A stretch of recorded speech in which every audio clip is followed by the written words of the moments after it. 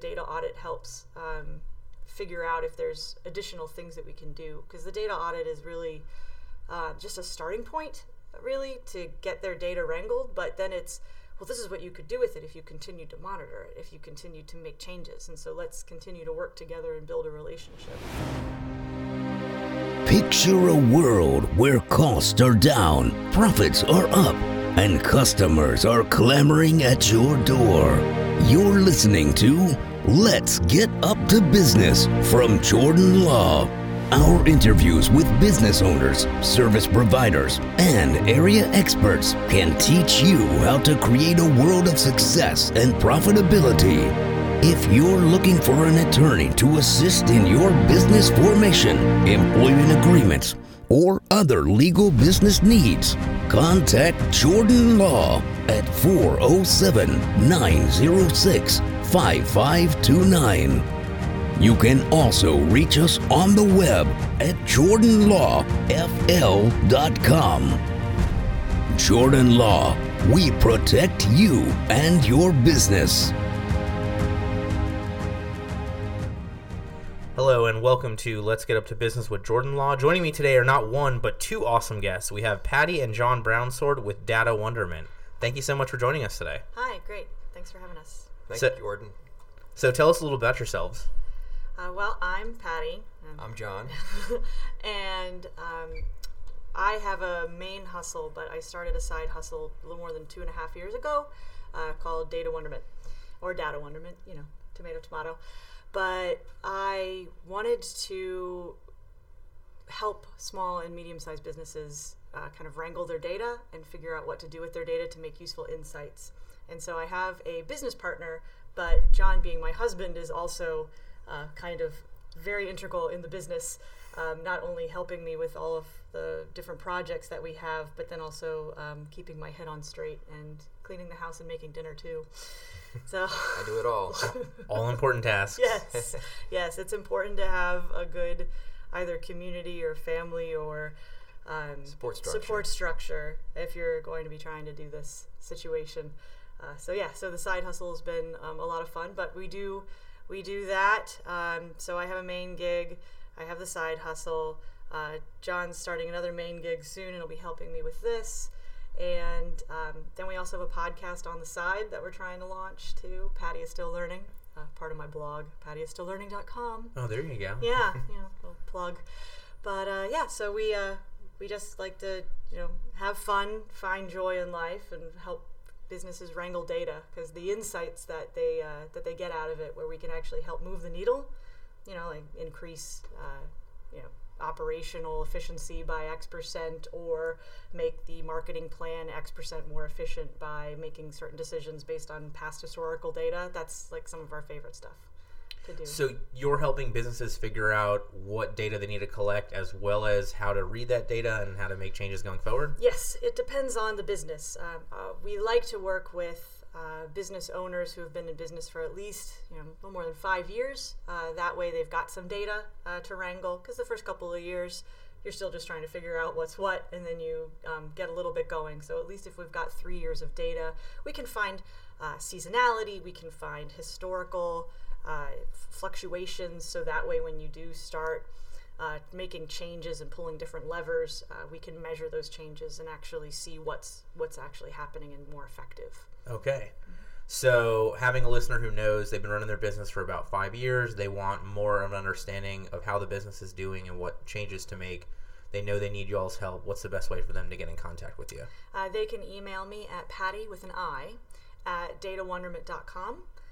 You can also email info@datawonderment.com. Check us out on all the social medias as Data Wonderment. We're around. Okay. So let's get into, I guess, the beginning of this. So you're not looking for a new business owner. You want somebody who has enough history that you can pull proper data from what they've been doing. Yes. We can consult on new businesses if they want help with setting up. We have a good friend who, with her company, she tries to help develop small businesses who are about to scale big. So she helps them, and she's talked to us, about helping her with making sure that they are capturing the data correctly from the beginning. But for what we do, what we like to do, our favorite thing is what we call a data audit. Is we'll go through and depending on if you want an operations track or a marketing track, we have different frameworks that we'll analyze a certain number set of data collection points that you have because everybody's got data from all different places. Either they're using a CRM and they're using an accounting system and they're using the Google Analytics and they're using search engine marketing and they're using Facebook and they're all these different points where data can be used to follow a path. So we have kind of a framework that shows a marketing funnel path of how you get all of your people through to a sale.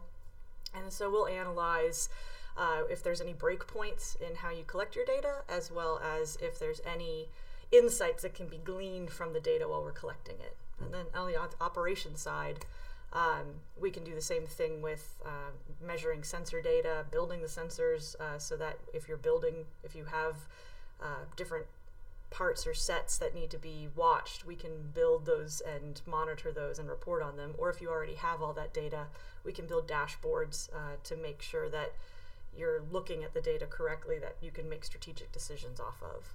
All right, so let's unpack that a little bit. I first use the word breakpoint. Yeah. What's that? That might be a Patty term. There's a few of those that come out of me. So it's like almost a roadblock or a what's the other term? That's probably more a bottleneck. Okay. And so, or in the marketing idea, it's a sieve where your funnel has holes in it, and so there's a point where different, either the people that you're trying to capture and get attention of, they're falling out of your funnel, and so I call that a break point, but it's also a hole, or if it's operations, if there's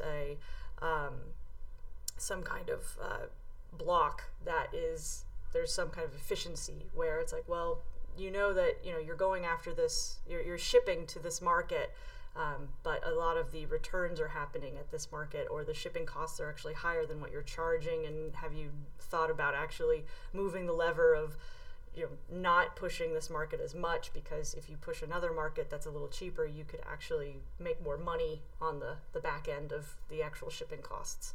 So that's break point. It's a Pattyism. Gotcha. Are there specific types of businesses that you all are targeting?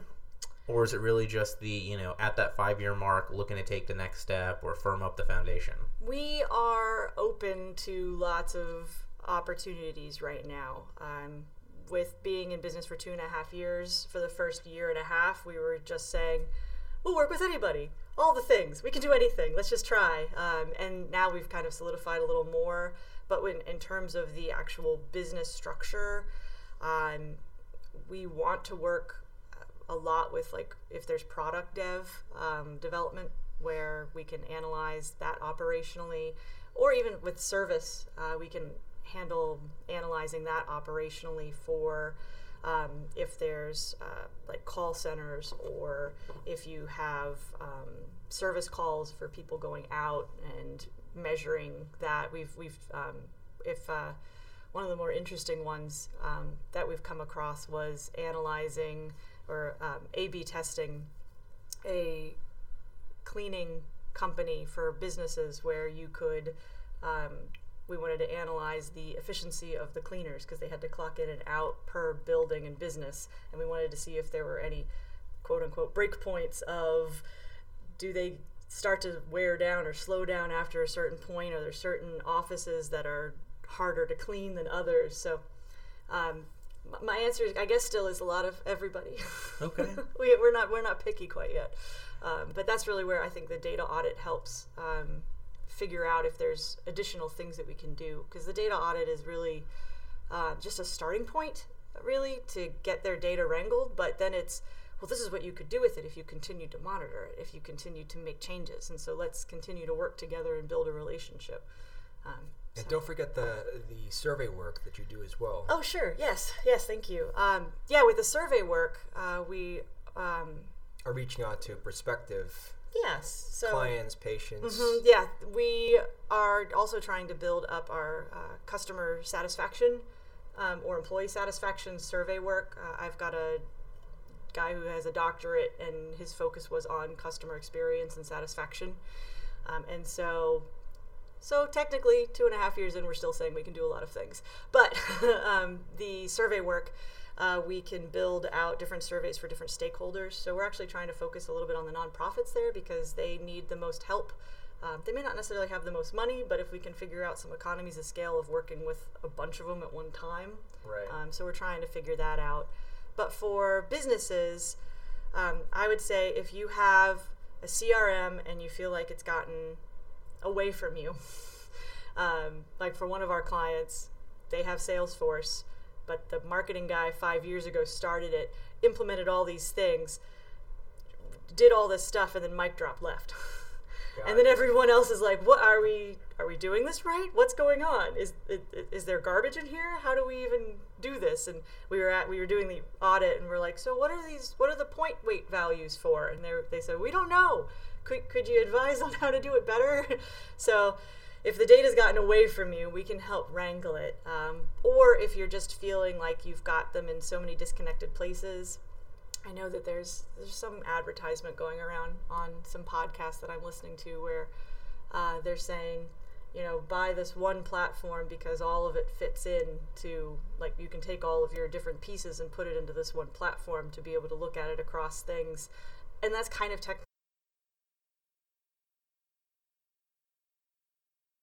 what you can do because they put a lot of money into building APIs and infrastructure to make it all kind of work, and we are more ad hoc, scrappy Hondas, where we want to kind of put something together and build it that is for you, that doesn't have to be rejiggered, so that it kind of works.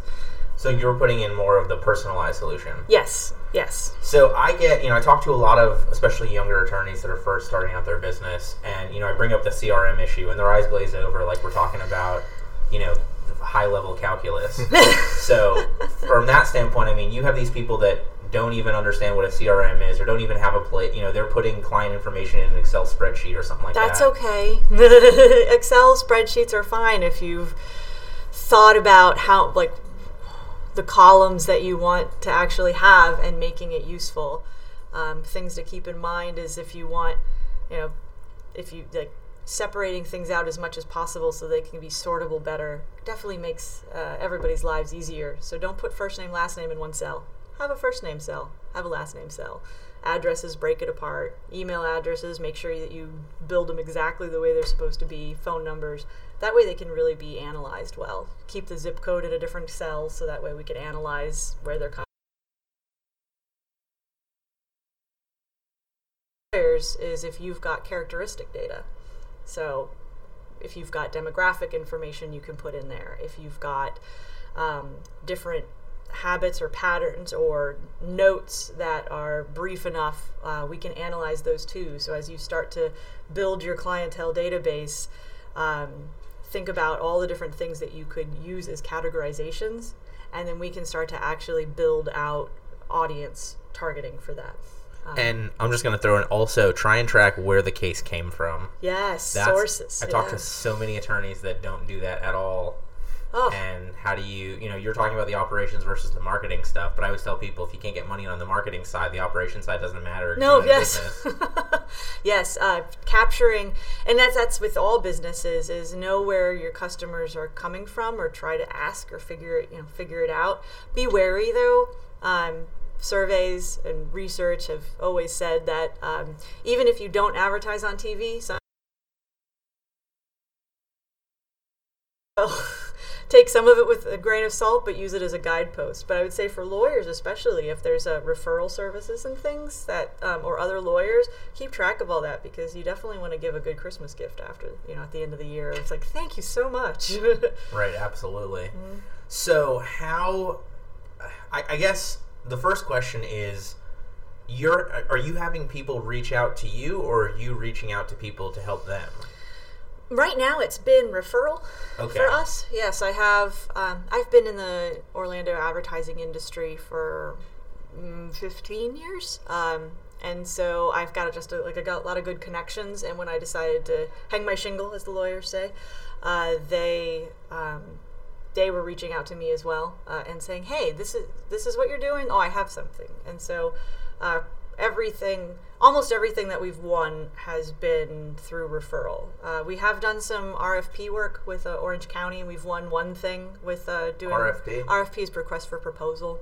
So Orange County will send out these RFP requests, and some are for marketing, some are for trash cans, some are for software. Like, it's all over the place. But because my business partner and I, we're both women, we signed up for the Minority Women Business Enterprise certification, which is a very big rigmarole to get through, but you actually get more points for being those when you're going through government request for proposals. Gotcha. So we're keeping doing those slowly but surely. We keep, and the nice thing with those is we actually see how we compare against others, and we're starting to tick up higher on the end list of top 5. We were the 5. Now we were number 2, and one time we were number 1, and we got it. There you go. So we landed a 3-year contract. But that was when we finally were like, we're a real business. We can do this. So you don't have the hurdle of trying to convince people the importance of what you're doing. We can't. That's too much. That's too much. To try to convince people that data is important when everyone else is screaming that out loud right now is just, it's a lot. Like, that would be an uphill battle if some business owner was like, well, no, I don't think that my data is important, or I don't think, I need to collect it. We'll be like, I can't help you. I'll send you some of my blog posts on why it's important, and I'll send you third-party blog posts, but you're not going to move the needle with those people. We're looking for people that know more can be done, and it could be done better. And one client, he actually, bless his heart, he's still like, I just don't know if you're going to get anything out of this. And we're like, we will, don't worry, we're cleaning it up. But data is data. Data is data, and all data is messy. Like, don't let anyone fool you. If data is never clean, there's always some kind of blip. But I've got people, I work with quite a few independent contractors, since this is a side hustle, and I can't do it all, and they are much smarter than me. They can wrangle all that and parse it out and figure it out and make it so that it's usable. So it's possible. So I'm not going to call out the attorney by name, but I was talking to somebody a couple weeks ago who was spending almost $100,000 a year in marketing and wasn't tracking where any of their cases were coming from. And yeah, the look on your face and the noise is better than what I had. All right, so that's good. I mean, because we all run into the same wall of trying to convince people that knowing more about their business is key, not having to get over that hurdle. I mean, that's huge, because I'm right there with you. I mean, I'm totally a data nerd myself, and obviously, we're sort of limited on some of the stuff that we can collect based upon who our clientele is and confidentiality and whatnot. But, oh, sure. So walk me through, so you have these businesses referred to you. They've been running for, around 5 years or more. Mm-hmm. What are the biggest problems that you see businesses making before they sit down with you?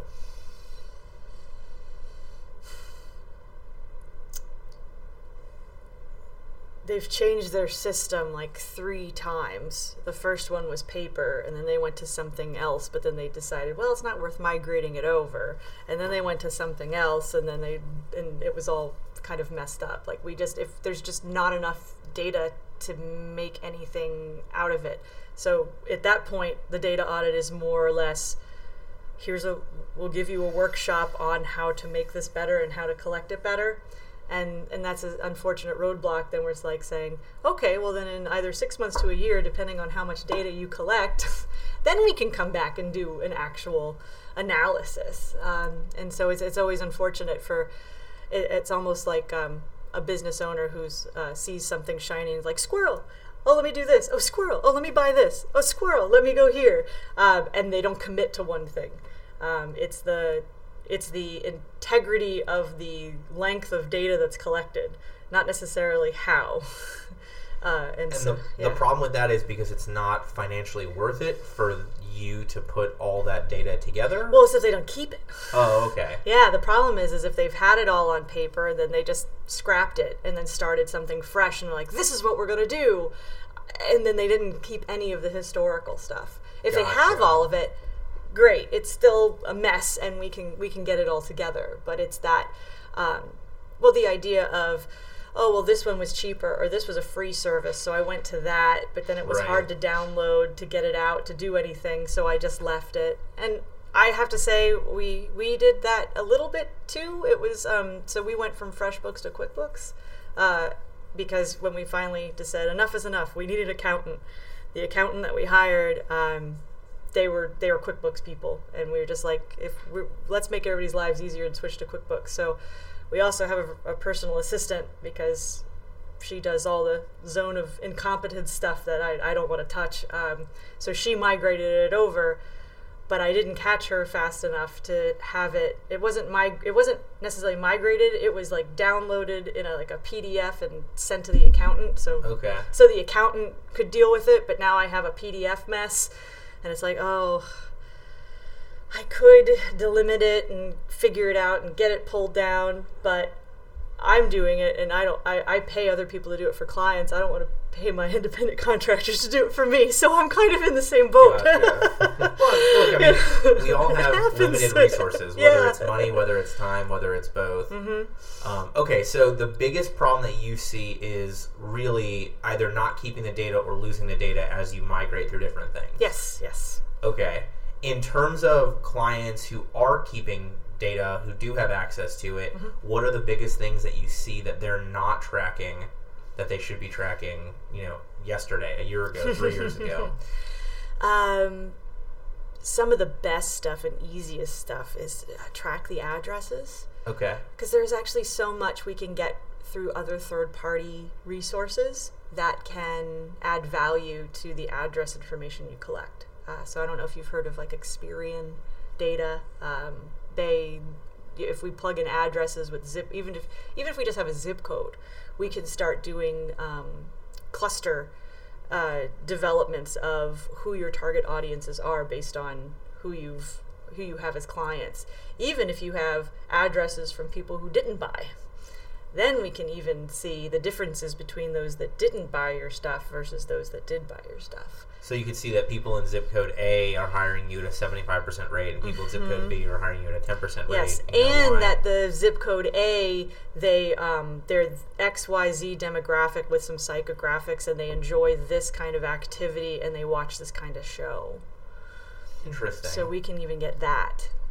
So we have started collecting people's addresses as of like a couple months ago. So I'm glad that that's on your list. Yes. Yeah, I would say the magic number to be able to develop anything useful would be between 300 to 500. 300 would be a little loosey-goosey. We'd still make some assumptions. 500, we'd be able to give you some better ideas of who your people are. And that would be 300 to 500 individual clients. Yep. Gotcha. Okay, so I mean, I guess for some of our listeners, they're thinking, oh my God, 500 people, that's a month. And for other listeners, they're thinking that's many years. Exactly. But it's relative. It sounds to me that, that's lower than I expected. Yeah. It's it depends on and also like where they are. Like if you're national and you only have 500, that's not going to get you enough zip code data to find anything useful. So there's that other layer of your geographic reach. So I'm thinking if it's a small, like a Orlando, and you've got 500 zip code, records from like the Orlando Central Florida region, we can make magic with that. Okay. If you've got 500 and it's sparsed all around the country, we'll say, well, you've got one person here and one person there and 20 people there. That's not anything to be able to come up with. So Right. It becomes very relative. There's like that one national park in Oregon that the Yeah. only person who lives there hired you, Yes. but maybe that's not an area we want to target. Exactly. So what about, for somebody who's statewide? Is 500 people going to be sufficient No. for the... No. No. Yeah, much bigger. I don't have a magic number for you at that. Well, more is better. More That's is better. More is way better.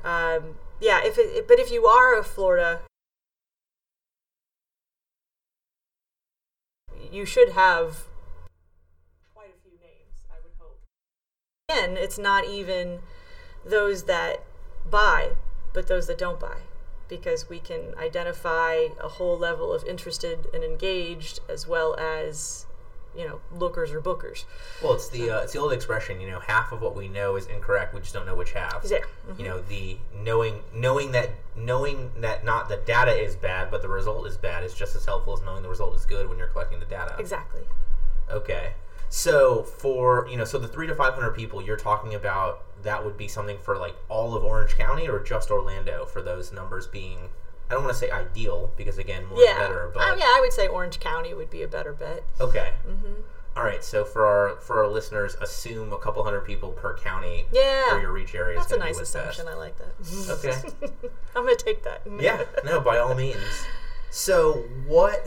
Kind of walk me through the process.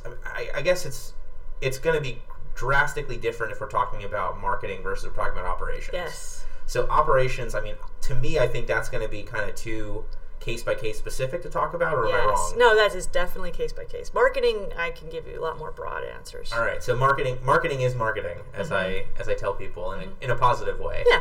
All right, so then let's focus kind of on the marketing side. Walk me through what you're doing with that data, how you're running it through stuff. What's the process like from a business owner who sit down with you to help them get their marketing to the next level? So I'll give an example that's a real life happening right now. We have a client, and he's a national client, but when they used digital advertising, they didn't put any constraints on it. They just the company that they bought the contract with to run all their ads online just said, well, we'll let the algorithm figure out where best to run the ads. Right. We have no problem spending your money until the algorithm finds out. Yeah. So I'm familiar with that. Yeah. With that, that starts at if you think of a funnel as, it's wide at the top and skinny at the bottom. So digital advertising is at the very top because that's, you're driving awareness, and then in some cases you can drive action. But in this case, while they were trying to drive conversions, they weren't getting enough online to be able to build a model, so they just kept dumping the money at the places where they were getting, people to at least visit the website. So they were dumping more money at the lookers and not the bookers because they couldn't get enough bookers because they were spreading the money everywhere. Gotcha. And so the analysis that we're doing with them right now is, well, if this algorithm was saying these are the markets that we should be in, well, let's dive a little deeper. And so we're actually going to be taking a geographic study of those particular markets all the way down to the final revenue spends that's in their CRM. And so we're going to be looking at a whole journey story of those different markets. So one of them is New York. One of them is, not LA, San Francisco. And then a big one, Salt Lake City, because that happens to be where they are. And so they buy a lot of radio, they buy TV, they buy newspaper in Salt Lake City. Gotcha. And so when they buy banner ads, it's running in Salt Lake City, people are clicking because they're doing all this other stuff. And so then the algorithm's just dumping more into Salt Lake City when they don't need it. But now we take what they're doing with the banner advertising, and then we go into their Google Analytics, and we go into their search engine marketing, and they have e-commerce set up in the Google Analytics, so we can actually see the search engine marketing and what that is driving for revenue. But we're going to be looking at the marketplace, because what I've also noticed is it's Houston. Like, they had a high amount of impressions in Houston for the banner ads, but not enough. But there was no revenue from that banner advertising, but there's a lot of revenue coming from in Google Analytics from paid search and from just keyword search. In Houston? Yeah, in Houston. And so what I'm trying to think is, well, how is this geographic market different? If we've never been in it before, it's probably there needed to be an increased amount of frequency in the Houston market because it's such a long window from looking to booking. And so what you have to understand with the marketing funnel is that all the top stuff influences the bottom stuff. And so while that banner ad company couldn't claim the sale, it's because they only had a 30-day look-back window. And so if it's taking Houstonites, 45 days, 60 days, 90 days to finally get around to buying this product, they're not being able to get that attention. But we can see it through the funnel. So by building the market journey, we can actually see the differences. And so like New York, they are like their average revenue is like really low for each sale, which means they're buying like the accessories, whereas this other market, theirs is like really, really high, which means they're all in. They've drank the Kool-Aid and they're buying the biggest product that they've got. So by looking at things on a geographic level, we're going through the whole marketing system. And so not only we're also looking at their email platform and seeing what kind of responses that we're getting, so we can see by market how that differentiates itself. And then going even further, we'll be looking then at the sales, and then we're going even into their satisfaction surveys that they do through the company's called Bazaar Voice, where people will rate it and write a piece. We can analyze that, so we can go all the way through the whole cycle.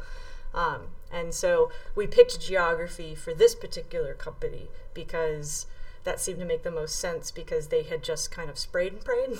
Right. And so another thing that I do under Data Wonderment, but just because I've done it for so long, it's something that I personally do. And then John is my coordinator on that. We do media planning buying. And so hopefully the next step is I'm telling him where the markets he should be in and how he should be doing the frequency, and then he'll give us the media dollars and we'll actually make the buy for him. So that would be like based upon the what you're doing in this city to get this return, we should be buying radio ads in this city versus that city. Exactly. Okay. But then operationally, because I understand how all that works, it's like, well, what are your shipping costs? Because you're housed here and you're shipping your product all the way over here or all the way over there, would it make sense for us to pull the lever and dump more money into this market when your margins are not going to be as high, when this market is perfectly good and super closer? So then you're saving on all that, and if it's even like returns, you're saving on things getting returned. So I can look at things at a much more holistic level. Before I got into the data world and I was just doing media planning, buying, I'd spend my clients millions of dollars on new markets or different markets, and not think in regard of, well, plane ticket costs. Is there a higher barrier to entry? Because all mine were travel clients. So is there a higher barrier of entry to get in, and all that stuff. And so, but now, because of the fact that I'm in much more of a data world, I can bring that experience and expertise to the media planning buying arena. So it sounds like almost, it sounds like there's really like a multi-step process where the first step is sort of like, human Zapier, getting everything together, getting all the data in one place, getting everything to talk. Yes. And then what you're learning from that, and then implementing the changes, and obviously just consistently reviewing what's going on. Is that the kind of the life cycle of it? Yeah, that's the whole goal. We stop at just so for the data audit contract, we'll stop at and here are the insights. And then we can, if you like that, all of that, and you feel like you can handle it on your own, please feel free. But if you still feel it's daunting, let us continue the relationship. Let us keep going on making the next steps. Let me help with the media buy, or let my survey guy help with building out your customer and employee satisfaction. Or we're also, like, we're pitching right now for a rebrand, but it's not technically a rebrand. It's a internal employee brand analysis. And so we can do just employee surveys and be able to pull that information out, so that way when HR is relaunching their care program or their benefits program, that they can help with that too. So gotcha. we're still a little all over the place, but well, but it sounds like there's, done the right way, it sounds like there's merit to that, because a lot of what you're running into is these businesses don't have everything, nothing comes together, so your job is sort of kind of get it all to come together, and then see what comes from that. Exactly. I think a lot of people, you talk about price and whatnot, so I think a lot of companies lose sight of the benefit of consistency, or the benefit of having everything in the same place versus saving money by having 27 different programs across 47 different websites across everything else. Yeah, not impossible to pull all the data together, but it is much more time intensive for sure. So from this one that you talked about, you've got this company that's nationwide. I'm assuming they did a pretty good job collecting the data. They're the ones that had the CRM where the guy started it 5 years ago. So it's been quite messy. So we have we'll be providing them a whole write-up on how to fix it. Because I also have a Salesforce implementation specialist. And so he doesn't want to do that for a living, but he doesn't mind offering advice on how to fix things. But if they're like, oh, it's too daunting, could you do it? Yeah, we'll get it. We'll do it. But that's not a part of fixing it. Is not a part of the audit. Gotcha. Okay. Yeah. So there's a lot going on with that one. Well, that's one of those where it goes to, how much money is the company willing to throw at fixing the problems. Yeah, and the general idea is we don't want to just keep coming at them being like, well, this will be more money if you do this, and this is going to be more money if you do this. But like, if you have Salesforce, here's the lesson on that. You need an admin person who really knows it, and I feel like they've got one, but the person knows like enough to keep the ship afloat. Right. But I don't know car analogies very well, but if it's the ship one's good. The ship one's good. Yeah, keeping it afloat. We've got 8 holes in the boat, and these 7 holes will cost this much. This 8th hole will cost that much. And how many holes do you want to plug? I guess it slowly sinks. Sinks, yes.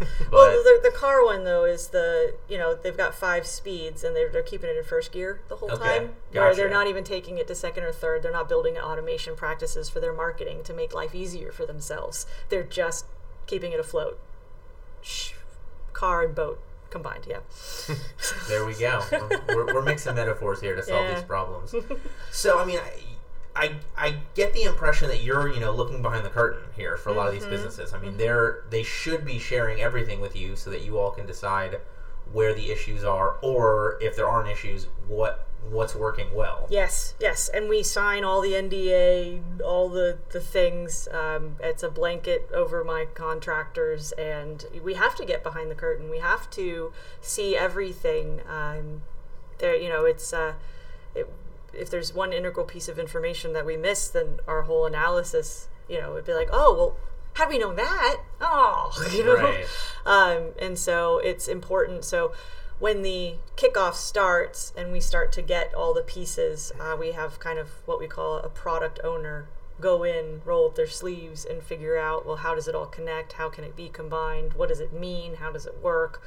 Well, it would be great if we had this. Where is that? How do we find this? So then when our data warehouse people can get in, grab it, scrape it, manipulate it, get into the tables for our analysis people to look at, then we know what we're aiming for. So what are some of the biggest issues that you see companies making? Obviously not collecting the data effectively, but when you're behind the curtain, I mean, what are some of the common problems that you're uncovering after those ones? Or is it just so case by case specific? Yeah, only having been in business for 2.5 years and only having had done so many data audits, I can't say there's a trend yet. Okay. Every business. You don't have the 300 to 500 data I don't have the 300 yeah. to 500 data points, but with your help, with this show, maybe. But it is different case by case, and it's also based on the goals. So right now, we're working with the CMO. If we were working with the CFO, the goals would be different. If we're working with the CEO, the goals would be different with our data audit. So it really so what we uncover and what the insights are the most important are definitely relative to the individual also who signed our contract. Gotcha. Because we're trying to also make them look like rock stars. So all of this work, all this behind the curtain, all of this, efforting is really for us to serve the analysis on a platter for them that they can understand and they can get, and then they can show off to the people saying, see, wasn't this worth it? I've made these decisions, I've made these changes based on this information, and now we're all better. Gotcha. So interesting. So it's it's different for us because it's my wife and I, running the company. But I guess a lot of what you're doing is, okay, the marketing team's doing a good job, but the operations team is dropping the ball on these, or the finance team, we're in a good financial position, but we're not generating enough stuff out of marketing. I mean, it seems like a lot of it is sort of that internal strife in the business. Yes, but the leaders are normally only focused, on one at a time. and so they feel a problem is here, and so we'll help with that. And then, one of them was like, well, I don't care what these guys are doing, or I don't returns. That's not a problem for me. And it's like, it's a problem for the whole company. Right. The bottom line is the bottom line. Yeah. So then I guess let me phrase the question a little bit differently to see if we get a different answer. What are some of the red flags or the big indicators that you can really come in and help that a business can sit there with? Oh, I am having this problem. Is this the solution to it? Or I am having this issue, or I am at this stage in growth. Mm-hmm. We can talk about the client who wanted to double within a certain period of time, double attendance. Oh yeah. Double attendance at their venue. Mm-hmm. Yeah, that was a big one. Yes, they had signed the part of the RFP, and the contract was that we have to keep increasing their attendance through our efforts. But that was the marketing people talking, and then the actual operations people are like, no, but we're going under construction next year. How is that a thing that's going to happen? Gotcha. It's just they're too big. They're not actually talking to each other or asking what each other wants or what the expectations are. So when we came in and we're like, yeah, we can do this because we can analyze what happened in the past, be able to find efficiencies and get things better. And then, oh wait, construction. So do you still want us to do that? Oh no, that's okay. Like, well, we could have put an effort on helping you stem the tide on when the construction's happening. Right. We put all this effort into this, and now you want that, and okay, so it's really having all the stakeholders have a game plan. The biggest red flag is when we have one person who is gung-ho for us, and the other person is like, why do we need data again? I can imagine that's a consistent problem. Yeah. Less and less. Like, everybody's starting to get the data thing, but then we have the kickoff. We'll look at all the data, and then we'll come in with a brainstorming, because we always feel like we can come up with all the great questions in the world to ask, but if they're not important to you, then us doing the analysis on answering these questions aren't going to matter. And so a safety net on the red flag is we're not going in saying, well, we're the experts, we know exactly what questions you should be answering, because it's different for everybody. And so having all the stakeholders present when we're going through and saying, well, this is some of the initial things we've seen with your data, and so we think we can start to ask these questions. Does that matter to you? Or us coming up with these questions, did it bring insight to these other questions? Like, are you thinking of other questions now that you know what kind of things we can do with your data? Having that up front is really helpful. Like the first time we did it, we were like, we're gung-ho, we'll get it done, and we'll ask all these questions. And a couple of them were like, so what? And it's you have to figure out the whiff'em, the what's in it for me mentality, but that's really where having the different, so it would be great to have the CFO, CEO, and CMO there together, right, all on the same page. But hopefully the benefit is if the CMO goes, oh yes, I learned all of this stuff and it was data wonderment, it's amazing, and the CFO would then say, well, could they do this for me? Yes. So really, you're looking for a business that knows it either wants to take the next step or knows it wants to solve a certain problem but doesn't know what the most efficient way is to do that. Yes, that would be preferable. Okay. We're coming across those that are just saying, I have data, but I don't even know what I don't know yet. Could you help with something?